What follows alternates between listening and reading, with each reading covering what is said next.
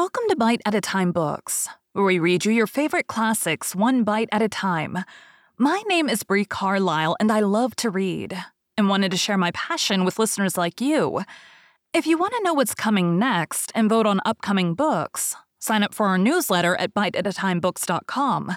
You'll also find our new t-shirts in the shop, including podcast shirts and quote shirts from your favorite classic novels. Be sure to follow my show on your favorite podcast platform so you get all the new episodes.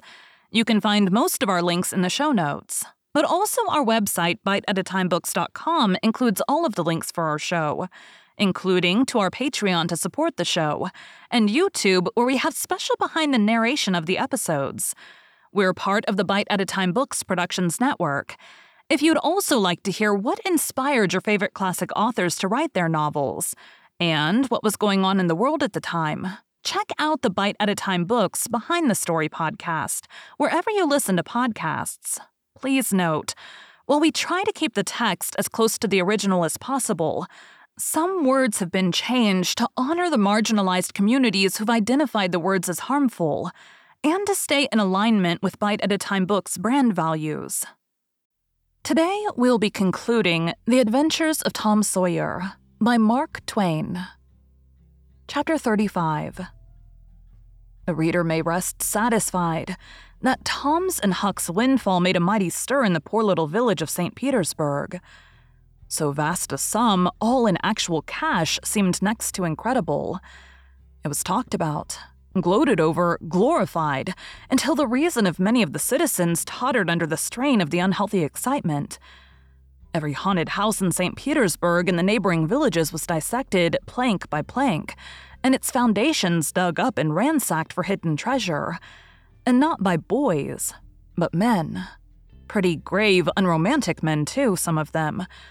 Wherever Tom and Huck appeared, they were courted, admired, stared at.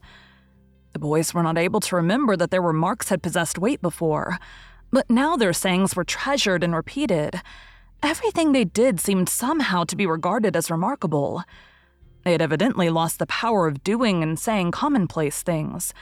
Moreover, their past history was raked up and discovered to bear marks of conspicuous originality. The village paper published biographical sketches of the boys. The widow Douglas put Huck's money out at 6%, and Judge Thatcher did the same with Tom's at Aunt Polly's request. Each lad had an income now that was simply prodigious, $1 for every weekday in the year and half of the Sundays. It was just what the minister got. No, it was what he was promised. He generally couldn't collect it. $1.25 a week would board, lodge, and school a boy in those simple days, and clothe him and wash him too, for that matter. Judge Thatcher had conceived a great opinion of Tom. He said that no commonplace boy would ever have got his daughter out of the cave. When Becky told her father, in strict confidence, how Tom had taken her whipping at school, the judge was visibly moved. And when she pleaded grace for the mighty lie which Tom had told in order to shift that whipping from her shoulders to his own, the judge said with a fine outburst that it was a noble, a generous, a magnanimous lie. A lie that was worthy to hold up its head and march down through history breast to breast with George Washington's lauded truth about the hatchet. Becky thought her father had never looked so tall and so superb as when he walked the floor and stamped his foot and said that. She went straight off and told Tom about it. Judge Thatcher hoped to see Tom a great lawyer or a great soldier someday. He said he meant to look to it that Tom should be admitted to the National Military Academy, and afterward trained in the best law school in the country, in order that he might be ready for either career or both. Huck Finn's wealth and the fact that he was now under the widow Douglas's protection introduced him into society. No, dragged him into it, hurled him into it, and his sufferings were almost more than he could bear. The widow's servants kept him clean and neat, combed and brushed, and they bedded him nightly in unsympathetic sheets that had not one little spot or stain, which he could press to his heart and know for a friend. He had to eat with a knife and fork. He had to use napkin, cup, and plate. He had to learn his book. He had to go to church. He had to talk so properly that speech was become insipid in his mouth. Whithersoever he turned, the bars and shackles of civilization shut him in and bound him hand and foot. He bravely bore his miseries 3 weeks, and then one day turned up missing. For 48 hours, the widow hunted for him everywhere in great distress. The public were profoundly concerned. They searched high and low. They dragged to the river for his body. Early the third morning, Tom Sawyer wisely went poking among some old empty hogsheads down behind the abandoned slaughterhouse, and in one of them he found the refugee. Huck had slept there. He had just breakfasted upon some stolen odds and ends of food, and was lying off now in comfort with his pipe. He was unkempt, uncombed, and clad in the same old ruin of rags that had made him picturesque in the days when he was free and happy. Tom routed him out, told him the trouble he had been causing, and urged him to go home. Huck's face lost its tranquil content and took a melancholy cast. He said, "Don't talk about it, Tom. I've tried it and it don't work. It don't work, Tom. It ain't for me. I ain't used to it. The widder's good to me and friendly, but I can't stand them ways. She makes me get up just at the same time every morning. She makes me wash. They comb me all to thunder. She won't let me sleep in the woodshed. I gotta wear them blamed clothes that just smothers me, Tom. They don't seem to any air get through 'em somehow, and they're so rotten nice that I can't set down nor lay down nor roll around anywheres. I hain't slid on a cellar door for, well, it 'pears to be years. I gotta go to church and sweat and sweat. I hate them ornery sermons. I can't catch a fly in there. I can't chaw. I gotta wear shoes all Sunday. The widder eats by a bell. She goes to bed by a bell. She gets up by a bell. Everything so awful regular, body can't stand it." "Well, everybody does that way, Huck." "Tom, it don't make no difference. I ain't everybody and I can't stand it. It's awful to be tied up so. And grub comes too easy. I don't take no interest in victuals that way. I gotta ask to go a-fishing. I gotta ask to go in a-swimming. Derned if I ain't gotta ask to do everything. Well, I gotta talk so nice it wasn't no comfort. I'd gotta go up in the attic and rip out a while every day to get a taste in my mouth or I'd a died, Tom. The widder wouldn't let me smoke. She wouldn't let me yell. She wouldn't let me gape nor stretch nor scratch before folks." Then with a spasm of special irritation and injury, "And dad fetch it, she prayed all the time. I never see such a woman. I had to shove, Tom. I just had to. And besides, that school's going to open and I'd 'a' had to go to it. Well, I wouldn't stand that, Tom. Looky here, Tom, being rich ain't what it's cracked up to be. It's just worry and sweat and a wishing you was dead all the time. Now these clothes suit me, and this barrel suits me, and I ain't ever going to shake 'em anymore. Tom, I wouldn't ever got into all this trouble if it hadn't a been for that money.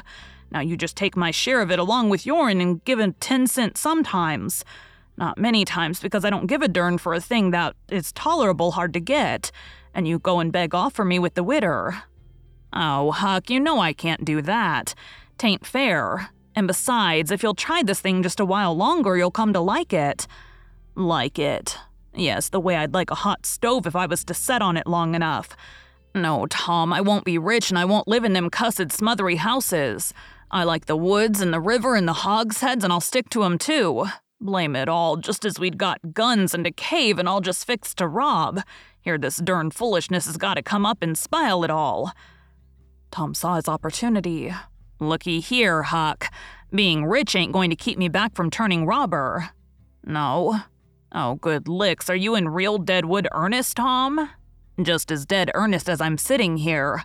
But, Huck, we can't let you into the gang if you ain't respectable, you know." Huck's joy was quenched. "Can't let me in, Tom? Didn't you let me go for a pirate?" "Yes, but that's different.